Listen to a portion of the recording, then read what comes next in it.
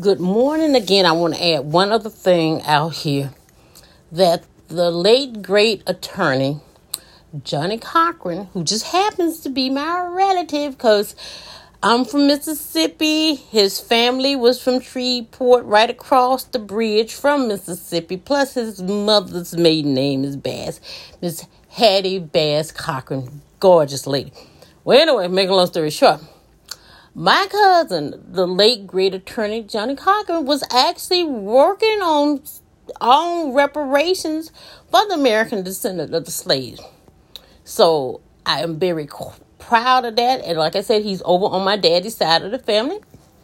A great, great black attorney.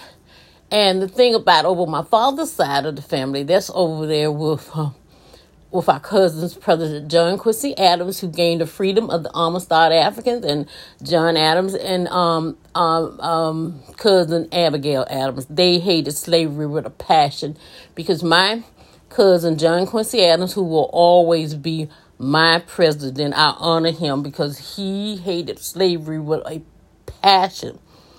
And the U.S. Congress was about to censor him because of his stand on slavery, because I know right after he went before the U.S. Supreme Court and won the freedom of the Amistad Africans, I know that Congress did a motion to censor him, but I thought they did, but I read late. I don't know if they went back and corrected the information that they have out on the internet, but they tabled that recommendation. But one thing I can say, after he won the Amistad African case and Cinque and them were sent back to Africa, it's so tragic that Cinque, when he went back to Africa, he went into the slave trade. He was over here too long to see these demons and what they did, but I still honor him, bless his heart, and may Cinque rest in peace. But back to President John Quincy Adams, I honor him. I read somewhere where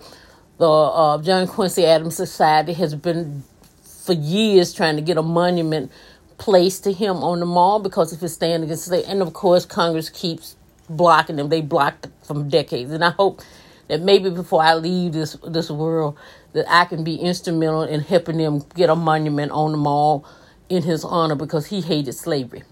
But back to the great Johnnie Cochran.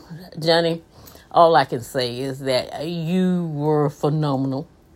I'll never forget when my case that I sued the U.S. government for racial discrimination, just before I went to trial, you had said that if you make it past summary judgment, you won your case. And I remember during December of 2000, I had made it past summary judgment because I had represented myself pro se, and I'm not even a lawyer.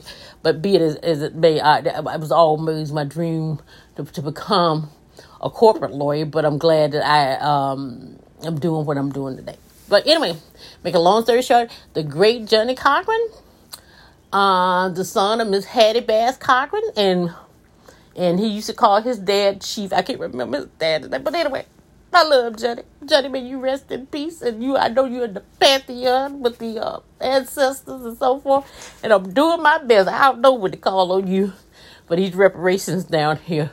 And I'm channeling everybody that can help us. And on that note, everybody stay safe, masked up, because the coronavirus ain't going nowhere. The monsters that created that, I'm not going to even say bullshit because too many people done died. The monsters who created that mess. All I can say, I know they out there trying to figure out another way to kill us. But I tell you what, after I had to sue the U.S. government and spend all that money, don't come in my direction. On that note, have a great one. Goodbye.